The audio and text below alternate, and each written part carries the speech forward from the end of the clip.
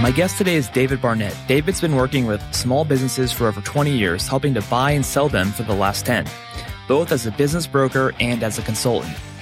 He helps businesses figure out the world of business transactions and helps guide people to making the best and most economical decisions, whether buying or selling a business. Now, this is a great episode for you if you've ever wondered about buying a small business, whether to change careers and have a lifestyle business doing something you love, or maybe you've thought about retiring early from your corporate gig to buy a business that is low maintenance and provides you with sufficient income.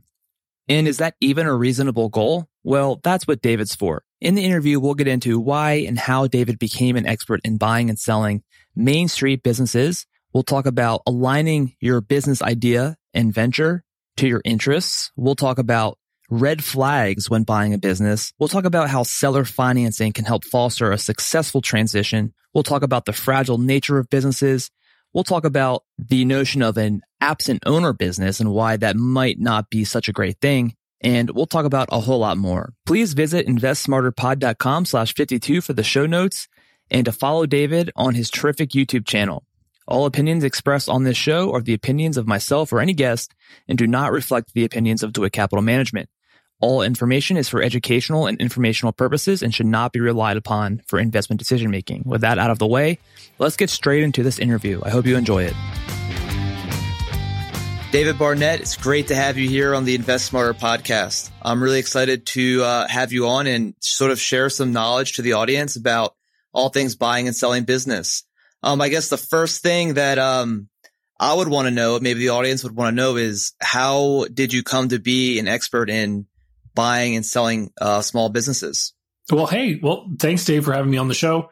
I'd love to get into that. It's, I'm one of those people, and maybe we have this in common. I've always been interested in business and money and everything, even from the time I was a young guy, a kid, and I had all those childhood businesses like mowing people's lawns, and I'm from Canada. So shoveling snow and cleaning driveways is a big part of that too. And so I was always interested in business. And when I, got to the end of my high school career, I thought, I should go study a business degree because they'll help me become a businessman. It was only after a few years I realized that they were actually trying to turn me into a middle manager at some big company, not really the sort of entrepreneur business guy that I envisioned for myself. When you drive around your city and see all the different businesses that exist.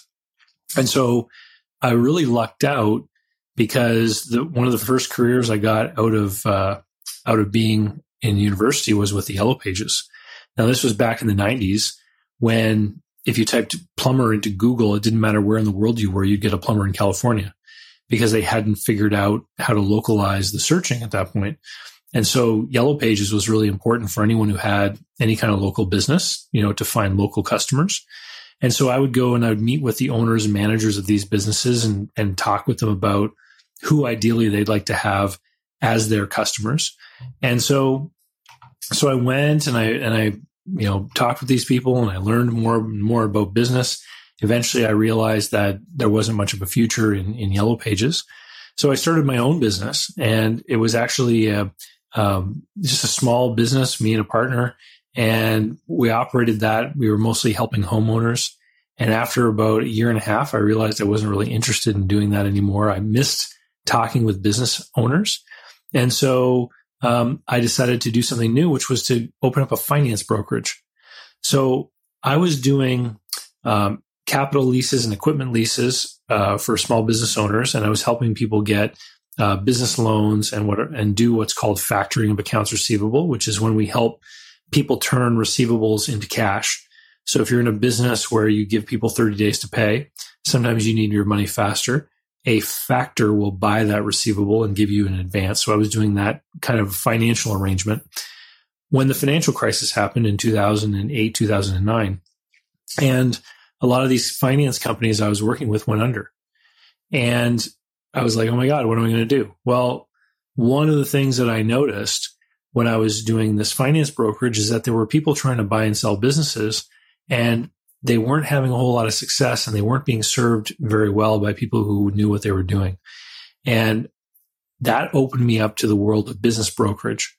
And so I joined up with a big international franchise brand called Sunbelt. And the reason I chose them was because they gave me the opportunity to learn.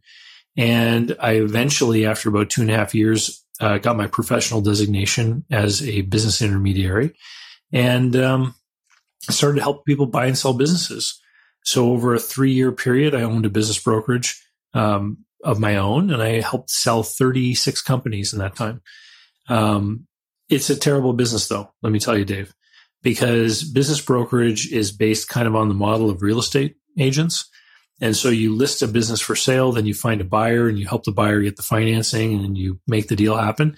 And it's only at the very end when the deal happens that you earn a commission.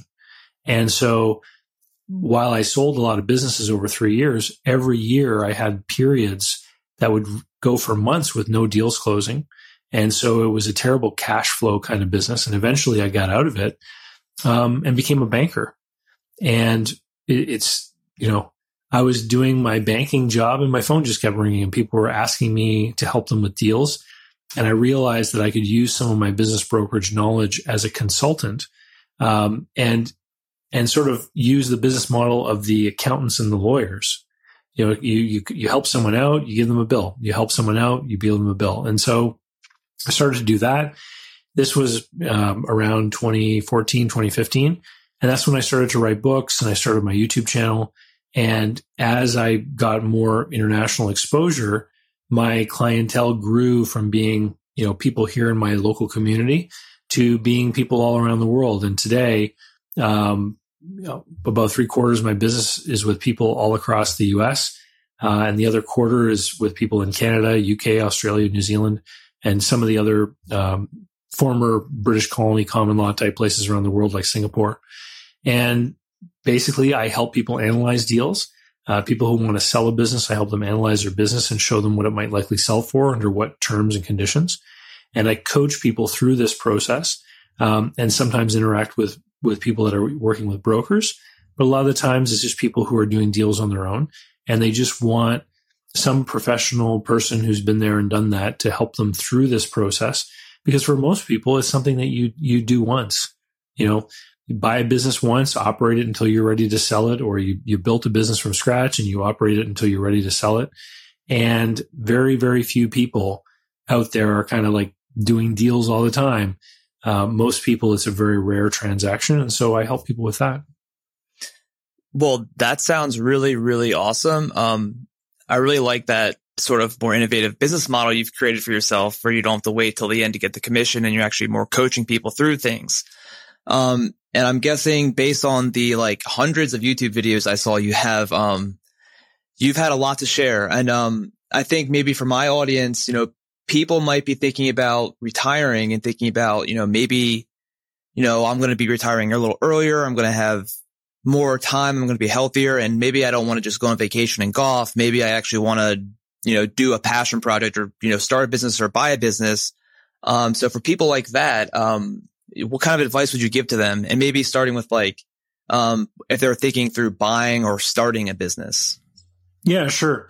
So the biggest difference between buying and starting a business is simply this. When you start a business, you have to create the systems, gather the employees and the equipment together, and have everyone execute in a way that satisfactorily provides the product or service that customers want. Those people who will be your customer are getting the product or service from somebody else right now. So in addition to organizing the employees, the equipment, and everything else you need to make the business go, you then have to go and convince people to stop buying that thing from someone else and to come and buy it from you. And we all know the failure statistics about starting a business because oftentimes you then can't get enough customers or you can't get them quickly enough and you end up failing. So when you buy a business, you don't have to convince customers to come from some other place because you're buying a business that already has the customers, it already has employees, all the equipment, everything's in place, and the current owner has the system set up in order to make the business function. And so it may be more of an investment upfront to buy an existing business, but you should cash flow positively starting on the second day, which is what makes it so different from starting a business. And so if someone were going to retire, we're thinking about someone who's later on in life, you don't have the time left to play catch up if things don't go well. And so I on many occasions have encouraged younger people to start a business. It's, someone in their 20s or what have you. You don't have a family, you don't have a mortgage. Like, that's the time to be taking risks because you don't have a lot to lose. And if it doesn't work out, you've got time to make up for it. When somebody's, middle-aged or approaching retirement age, they can't be making those kinds of risky moves a lot of the time. So if you buy a business that's already existing, you don't face the same kinds of risks related to the startup. But what I also see, in addition to purely a financial move, is I see people who will want to get out of a corporate existence, a job they don't necessarily like to go to, but they'll buy a business that provides not just a financial revenue stream, but also a change in lifestyle. So maybe they're moving from the big city to some locale in the country or near the beach where they're going to have a better balanced work life. And they're going to be doing something that they enjoy that's more closely related maybe to a hobby or a passion that they might have. And so I've helped people over the years buy things like fishing chalets and stuff like that, where they're leaving the corporate job and they're getting into a business that is still going to be work, but they're going to be able to earn a living while they're immersed in something that they know that they're going to enjoy a little bit more. And I guess you could kind of call it a semi-retirement, where they're not going to have to dip into those retirement savings that they've built up. They're going to be able to sustain their lifestyle and build an asset in that business that they at one point down the road will be able to sell on to someone else and then go into fully retirement at some point. Yeah, that's really important. The whole having enough time if you're going to start a business. What about people that they want to retire a little bit and they want to buy a business? What are some expectations they should have? Because I know some people might think, okay, I'll just buy a business or two and I'll just have a check come in. But is there maybe more they need to think about than just that? It's not that simple, perhaps. Yeah, it isn't that simple. So my area of expertise is what I call Main Street businesses. And I don't use the term small business because banks, the government, other business people, they all have a different idea of what qualifies as a small business. But when I say Main Street business, people get a pretty good idea of what kind of business I'm talking about. I will more specifically define it as a business that has a cash flow to the owner of under $500,000 a year. So we are still talking about some good sized businesses here. Now, most of those businesses are managed by the owner. And so a lot of the times when you go to buy a business like that, the person who is experienced in the day-to-day management of the operation is departing when you buy the business. And so a lot of the times when I'm dealing with buyers and they say, I want to buy a business, I'll get into their own background and their work experience to make sure that there's some sort of analogy or relatability between their experience and the business that they're trying to buy. If you want to buy a business and have somebody else run it for you, my advice always is that you're going to have to still spend time in there because you need to learn the business inside and out. Because if you leave it with someone else to manage and you don't understand what you're supposed to be looking at as an owner, there's never 100% disengagement. You always have to be having some level of involvement. But if you don't know what to look at, then things can get off the rails in a pretty big way before you even realize what's going on. If you rely on waiting for the accountant to prepare the financial statements, for example, financial statements are created several months into the new year. And so you could then become aware of a problem that started 14, 15 months ago, which is too late. I like to draw the analogy between like a chain business. Like maybe there's a restaurant chain or gas station chain or corner store chain near where you live. Those stores will have a manager. But the big company that owns that store, they don't simply tell the manager, run the business and we'll see you in a year. That store manager reports to someone like a regional manager.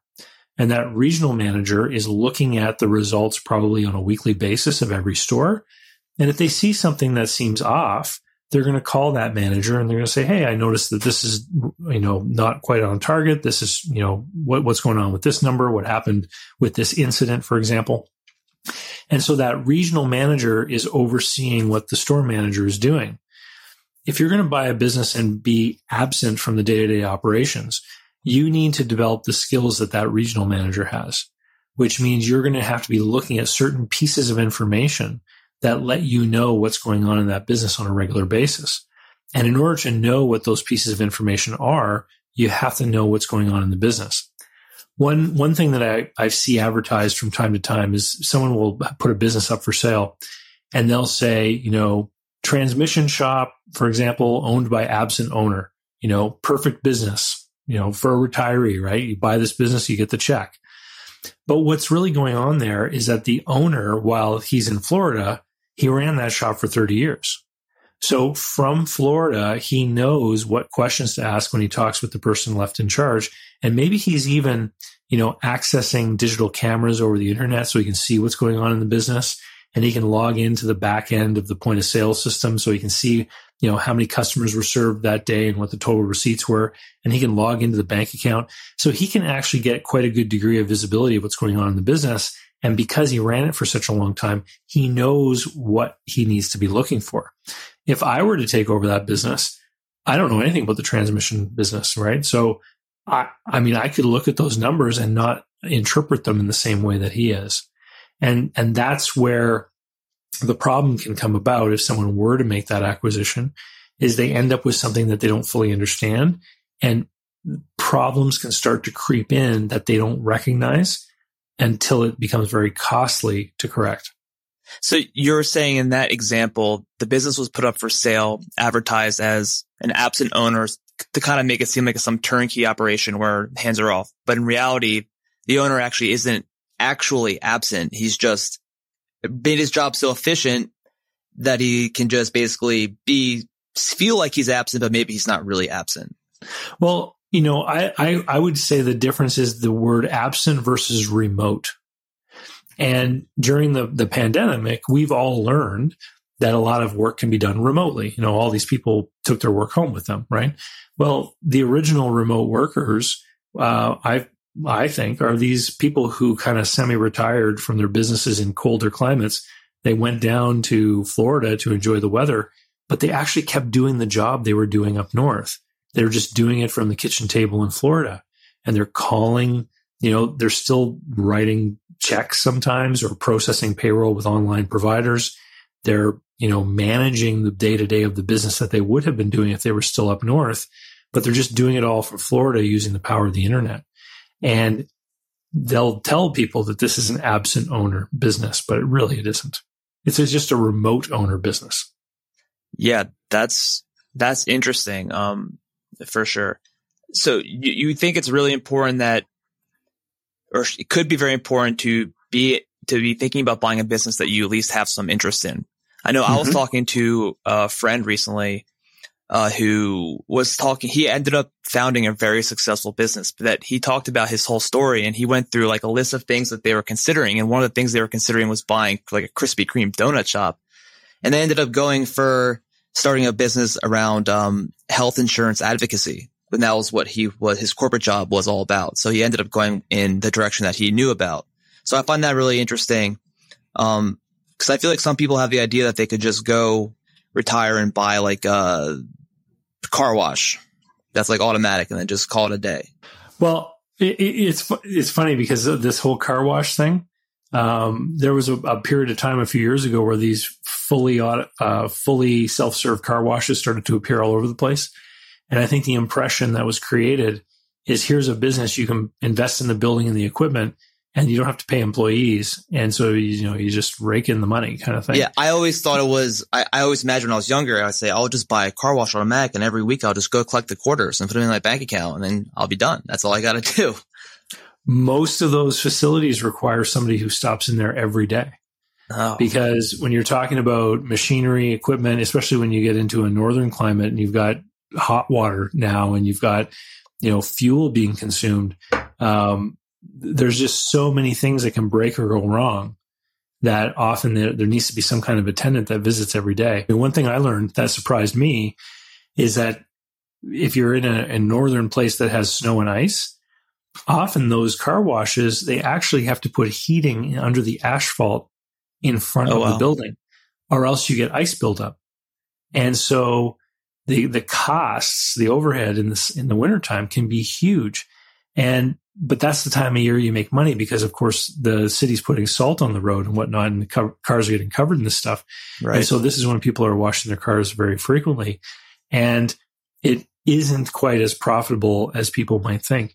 And in fact, there are several of those self-serve car washes that I watched being opened that have now been converted into other businesses. Now they're like used car lots and things like that, or like quick lube places and things of that nature. That's fascinating. That kind of blows up my retirement plan for myself. No, there's always some opportunity being pitched out there. And for some reason, not having employees is a big attracting thing for a lot of people out there. And so every few years, there's usually a company that goes around trying to sell vending machines, saying, hey, there's big profits in vending machines and you don't have to have any employees, right? But of course, the best spots to put these things have already been taken. And so the challenge then is actually in doing the sales role of going out and trying to secure the good locations to put these things.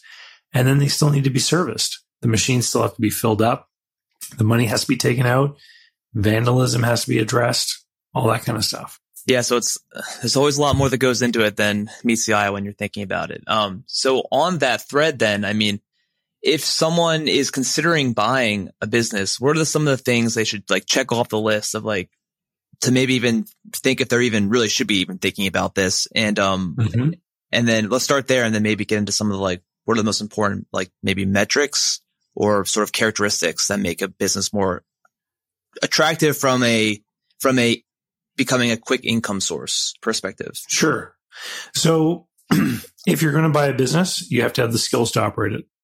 So if you've never been in business before, what I usually advise people to do is to try to gain some kind of business operating experience within an employment sphere. So if you can become someone who manages the P&L of a department in a company, for example, and start to see, here are the revenues that we have, here are the expenses that we have, you can get a feel for how a business is run. If you don't have that opportunity in your workplace, then as far as I'm concerned, the next best thing would be to get some experience in sales, especially commission sales role, because in a lot of ways, commission salespeople are sort of running their own little business within somebody else's business. And ultimately, when you're a business owner, the buck stops with you when it comes to revenue and sales. A lot of the times with these smaller businesses, the owner has a role to play in taking care of the most important customers. Or at least in doing sort of the marketing and a lot of other kind of stuff. And so having some sales background is important as well. So you want to have an idea of how you run the business. If you are deficient in that area, then you might want to look at something that comes with a certain degree of support. So I often talk about how if you start a new franchise location, you're still starting a new business, you have to find customers. But there are existing franchises out there that have owners that want to sell. And so when you buy an existing franchise location, for example, you have the advantage of seeing what their store is doing, what their business is doing, what the revenues and profits are. But you're still going to have the support of the franchise organization. So you can buy that business without the unknowns of starting a new one and still get all of the help and assistance that would be provided by the franchisor. So that can be an option too for people that want a little bit of help as they go along. The other thing is to do a proper cash flow forecast. So businesses are sold on what's called seller's discretionary earnings. The SDE is the total amount of money available to an owner operator that works full time. It's pre-tax.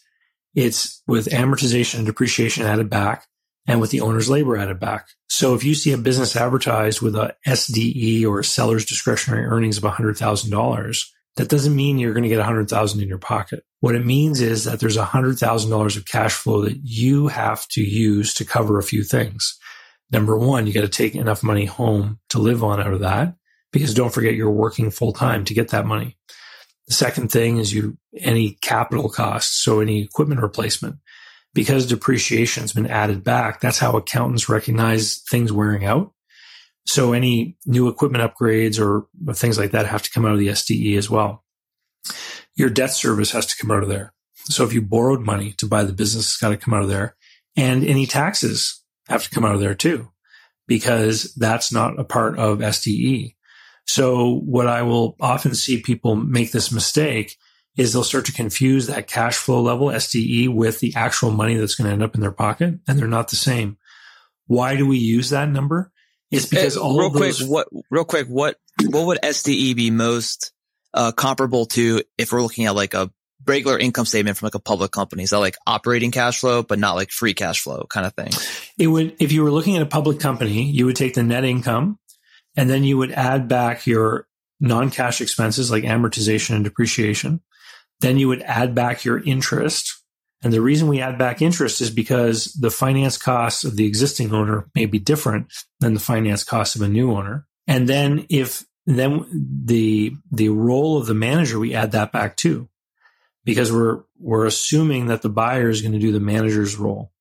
And so whatever the manager, you're adding back the compensation of the manager. Yeah. Okay. And then any what we call, perks. So a lot of the time in small business, people will realize, hey, my teenage daughter wants a cell phone. It's cheaper for me to give her a company phone than it is for me to make a profit, pay income tax on that, then go down and get her a cell phone. And so a lot of small businesses will have some of these other add backs where it's actually profit hidden within the expenses of the business. And so those get added back too, because we're trying to show the buyer, this is the total benefit that you will enjoy of being the owner of this business. However, a good broker or a good advisor is going to make sure that someone understands, here are the things that have to come out of that SDE number. And so one of the big mistakes that people will make is they will underestimate what those things are. And they'll overcommit the amount that they can afford, for example, in loan payments. And so if you overcommit how much of that SDE you're going to use for debt service at the bank, it means that you can end up in a short position as far as cash. And then if you further have like a down year, businesses are asymmetrical systems. So a 10% decline in revenue could be a 30% decline in profit, for example, depending on, how much of your expenses are fixed versus variable. And so if you overcommit your cash flow to debt service, and then you have a slight decline in sales, which ends up being a big decline in profits, you can end up in a position where you don't have enough money to write yourself a paycheck. And that's the danger. And that's where people often will make mistakes.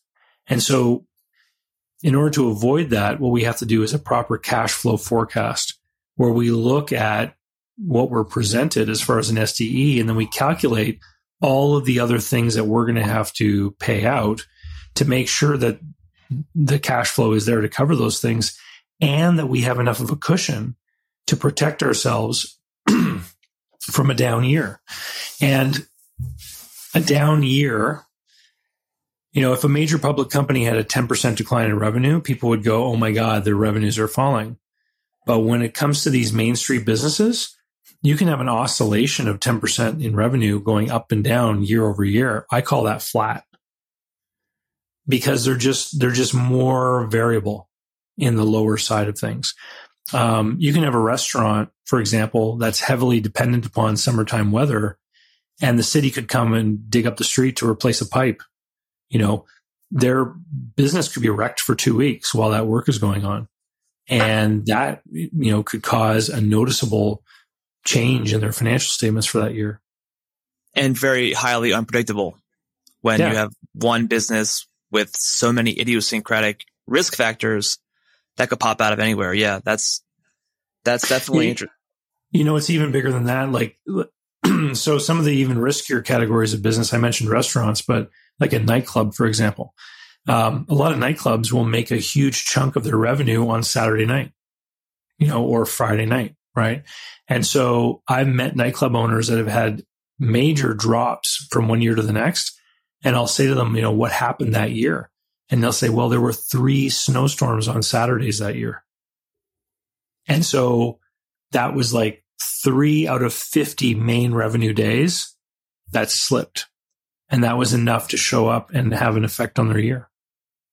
Yeah, that's interesting. So for somebody who's looking to buy a business to maybe diversify their retirement income, the type of business you buy might be very important if it's going to be income that you actually are going to be relying on, or unless you factor in flexibility of down years and whatnot.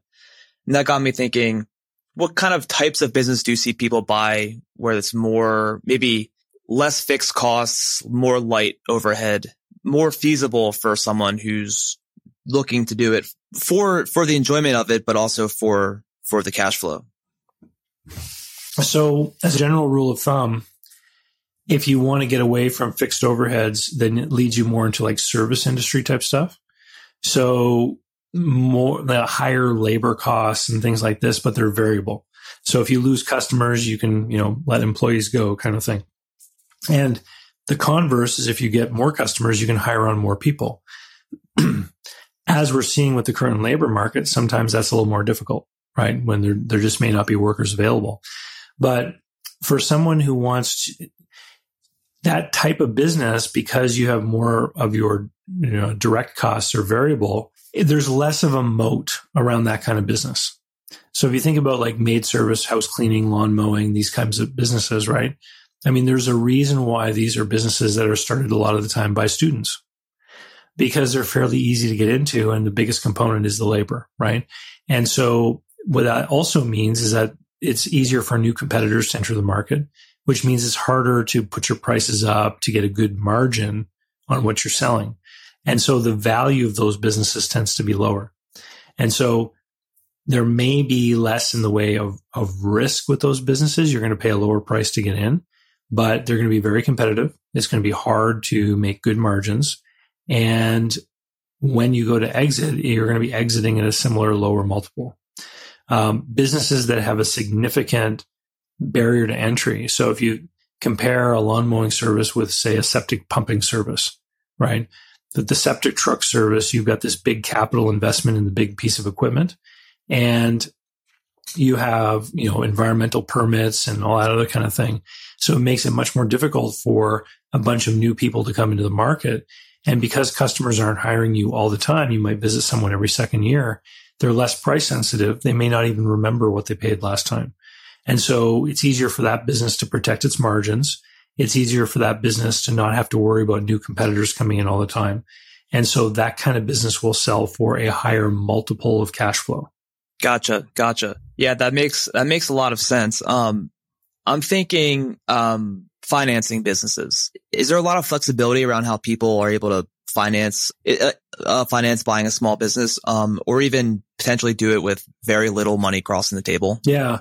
So if you go searching for a buy business with no money or something like that, you will find all kinds of people that are ready to sell you courses with a secret on how to get a business with nothing down. And so here's the problem with that whole line of thinking. If you could reliably acquire a profitable money-making business with nothing of your own, then why would you sell that secret?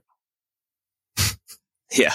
Why wouldn't you just go and buy all the businesses, right? That's a great point. When somebody is selling a business, they have a few choices to make. They could close the business and liquidate. They could sell off their inventory, sell their equipment, take their operating capital out of the business, and they could have that amount. When they choose to sell a business, it's usually because they believe the business's value as a going concern is greater than the liquidation value. So a lot of the times when we talk about buying a business, there's typically three components to the financing formula. The buyer puts some money in of their own. Maybe they borrow some money from a bank, and the seller will typically hold a note for some amount of that business purchase. So if I were to say to a seller, let me take over your business. I see you've got some equipment here. I'm going to borrow from the bank, and I want you to finance the balance. Well, that seller knows that I've got nothing invested. So am I really committed to the long-term success of the business? Because right now they're trying to decide if I'm a wise credit investment for them to lend me the money to buy their business, right? And if I don't have anything invested, they might think that maybe I'm not as committed as I should be. Never mind the bank. If the bank sees I've got nothing committed, their number one concern is, hey, wait a minute, is this guy committed to making this work or not? And so a lot of the times, in order to get a banker involved, the buyer has to have something of their own put in. usually banks have rules around what's called the debt to equity ratio, how much invested is your own money versus how much is borrowed. And so they want to see somebody who has been able to accumulate some resources, right? Do you know what they call it when you run a profitable household, Dave? No. It's called savings. Yeah. Right? If I've got a household income and I keep my expenses below that, then there's extra money that I can save, right? So someone who can run a household profitably is going to end up with savings, other investments, right? Because they're accumulating wealth. They're keeping their expenses under control. And so when that person goes to the bank and says, I want to buy a business, and they say, I've got money to put down because I've been a wise steward of my own income and expenses, it's easier for the banker to agree that this person is going to be capable at running the business. The banker ultimately wants to get paid. The seller as well, if they're going to finance part of the deal, they ultimately want to get paid. And so their interest is in seeing that this is a responsible person that they're bringing into the picture. If you show up at the bank or the seller and you say, look, life's really hard and I haven't saved anything and I don't have any money to put in, it's going to be much harder for them to agree that you are a responsible steward of your money and that you'll be able to manage the business properly. Yeah, that makes a lot of sense. You definitely want to be serious about what you're doing, right? I mean, that makes a lot of sense. Let's talk about what are some of the maybe biggest red flags when buying a business. Yeah, well, I mean, there's a lot of them. Some of the biggest concerns that come up is when you have things like big changes in the performance. So if revenue has been dropping every year for the last few years, customer concentration is another one. So if a big chunk of the revenue is coming from one particular customer or just a small handful of customers, there are strategies that you can employ to try to de-risk that kind of deal. But it's dangerous, especially if that one customer were to leave. One of the exercises we'll do is we'll say, what would this business look like if the biggest customer left? And we'll look at that, income statement. And if it's still a money-making thing, then we're like, okay, well, how do we mitigate the risk here? How do we make it safer for us to go in? But if you take away that biggest customer and the thing is just, a terrible money loser at that point, then the question is, okay, is there any way to de-risk this scenario? And a lot of the times those sorts of businesses, you end up having to basically demonstrate to the seller that there's just so many different ways it can go wrong that the only way it makes sense for you to buy it is with a large degree of them financing the acquisition of the business with what we call an offset clause. So if certain conditions were to happen, part of that debt is forgiven or written off. And so an example of this would be, I'll buy your business for $1 million, and I'll pay you that million. I'll put $100,000 in. I'll owe you 900. I'll pay you over the course of the next 5 or 6 years. But if the big customer goes away, then I get to write off half that debt. And that would be an example of how you might, mentally envision this sort of thing. And of course, that seller is going to say, I don't like that. There's no reason why that customer should go away. This is when you really get to find out if that seller believes in you as a buyer or not. Because in order for a seller to accept that kind of deal, they have to have confidence in you as an operator.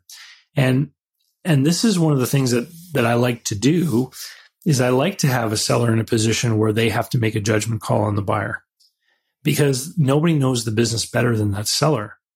And if they don't think that you're qualified and they don't think you're going to be successful, maybe you won't be. I mean, they know the business better than anyone. And so you need to have a seller who sees you as a qualified, competent person to be able to take over that business. And you also want to have a reason for them to want to be helpful.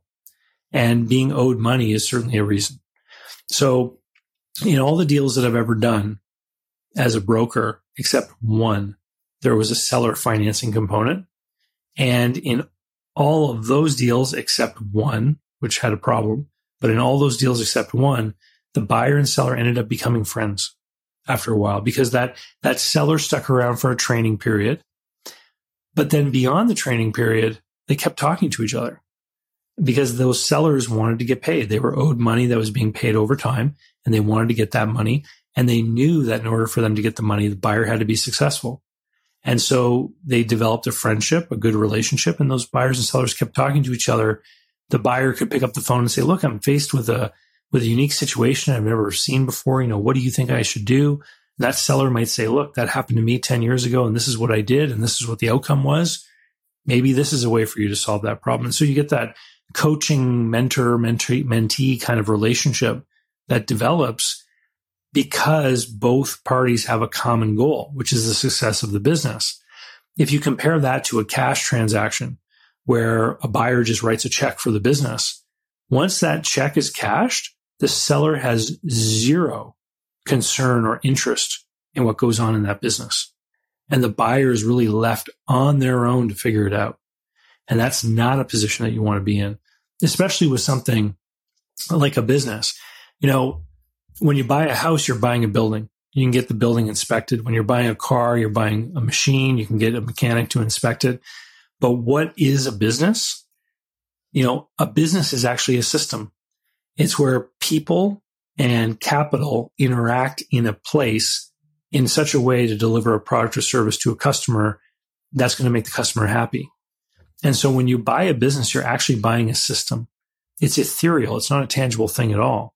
And if you as a buyer can't manage that system or mess up in some way, you can very quickly go from a positive cash flow situation to a money losing situation. And this fragility is why banks have a lot of strict rules around lending for businesses. It's also why businesses don't sell for a very high multiple of cash flow because they're risky. If you take over a famous pizzeria that people in the neighborhood love and change the sauce recipe, 2 weeks later, all of the value of that business could go away because you changed it to something that people aren't used to.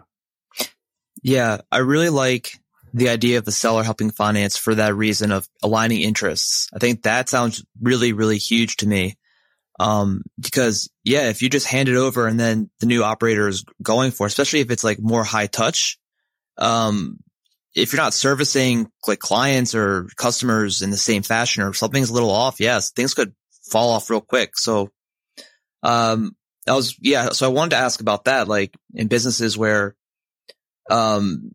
it's very much customer service oriented. I mean, have you seen times where it gets dicey, where the new operator just isn't quite, there's something about the previous owner that the customers are loyal to, and then it falls apart with a new owner? Not as often as you might expect. And businesses where, one of the questions that we might ask is, where does the goodwill reside? Does it reside with the business or the owner? Mm-hmm. And so if you think of a barber shop, for example, if the owner of the barber shop is there every day cutting hair and knows half the customers' names on a first name basis, man, those people like him, right?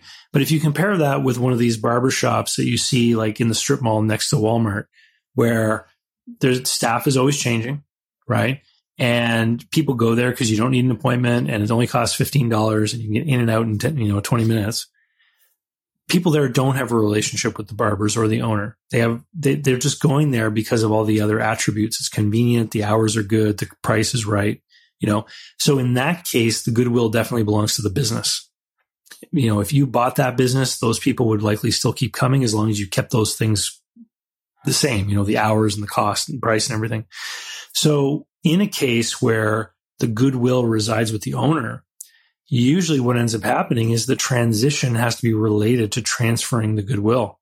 So you might see this sometimes in professional practices. So someone wants. I was going to say I can relate to this a lot because in our business, unless your customer service is incredibly scalable and incredibly robotic, then a lot of it is based around the relationship. Yeah.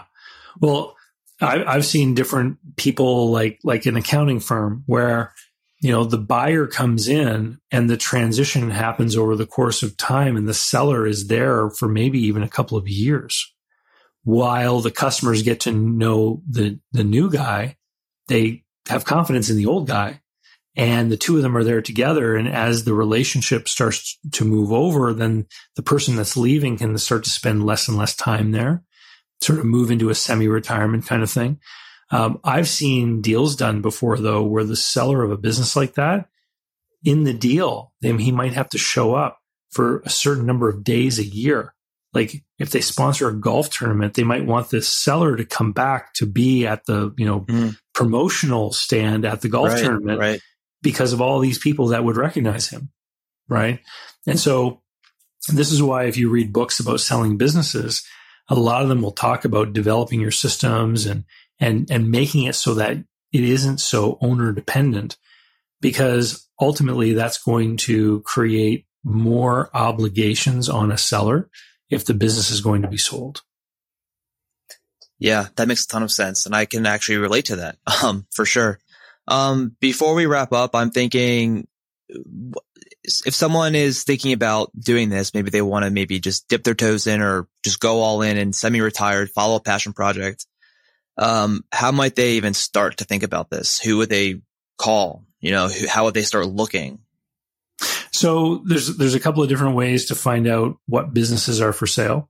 So there's all kinds of online marketplaces, BizBuySell, businessesforsale.com, and there are many others, and there are some strong regional brands in certain parts of the country. And so you can take a look at businesses that are for sale. It's not representative of the entire market. Our best guess is about 80% of businesses change hands without going through any kind of intermediary. So a buyer and seller meet each other somehow, whether it's through someone actively going out trying to find a business that might be suitable, or just two people that happen to be at the Rotary Club together or something. And so the buyer and seller will meet each other. They'll do a deal on their own. But if you're interested in just learning more, check out those online marketplaces where businesses are advertised. And check out something like my YouTube channel. Like I literally have hundreds of videos. Yes, hundreds. That answer questions that people have sent in over the years on the various aspects of doing these deals and people wanting to learn. And I've had many people who've reached out to me who've said they've been watching my videos for a long time. And it's helped them to decide what they want to do, what kind of business they want to have. But the other wins, if you want to categorize things into wins or losses, the other wins are the people who say, you know what, I really had this dream of owning a business. And now that I've read some of your books and watched, many, many hours of your videos, I realized, wow, this would be complicated and hard. And I don't know if I want to do that. And so realizing that it's not for you, I think is just as big a win as finding and doing a good deal. Because if you end up buying a business and then you decide that it's not really for you, what you've done is you've acquired an illiquid asset.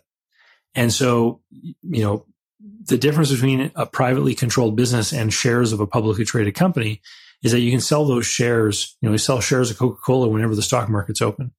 But if you own a private business and you decide you don't like it, it could then take you years in order to sell it. And if it's a quick sale, if you just bought it and then you change your mind, then there's a further stigmatization. People start to question, well, wait, you just bought it. Now you want to sell it? There must be something wrong with it. Yeah. Where I can tell you the biggest reasons why businesses go up for sale are all personal motivations. It's not, businesses rarely get sold because there's something wrong with the business. That's why they close. Businesses go up for sale because the owner suddenly has a personal motivation preventing them from carrying on as the owner of the business.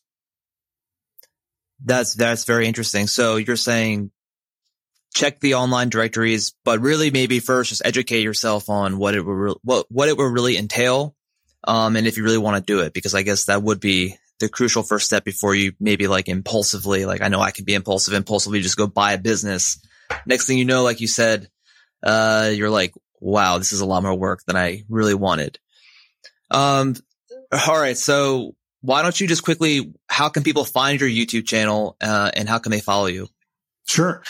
The easiest thing to do is go to davidcbarnett.com, because from there, I've got blog posts that go up every week with some of the videos embedded, but there are links to the playlists on the YouTube channel and links to, the books that I've written and stuff like that.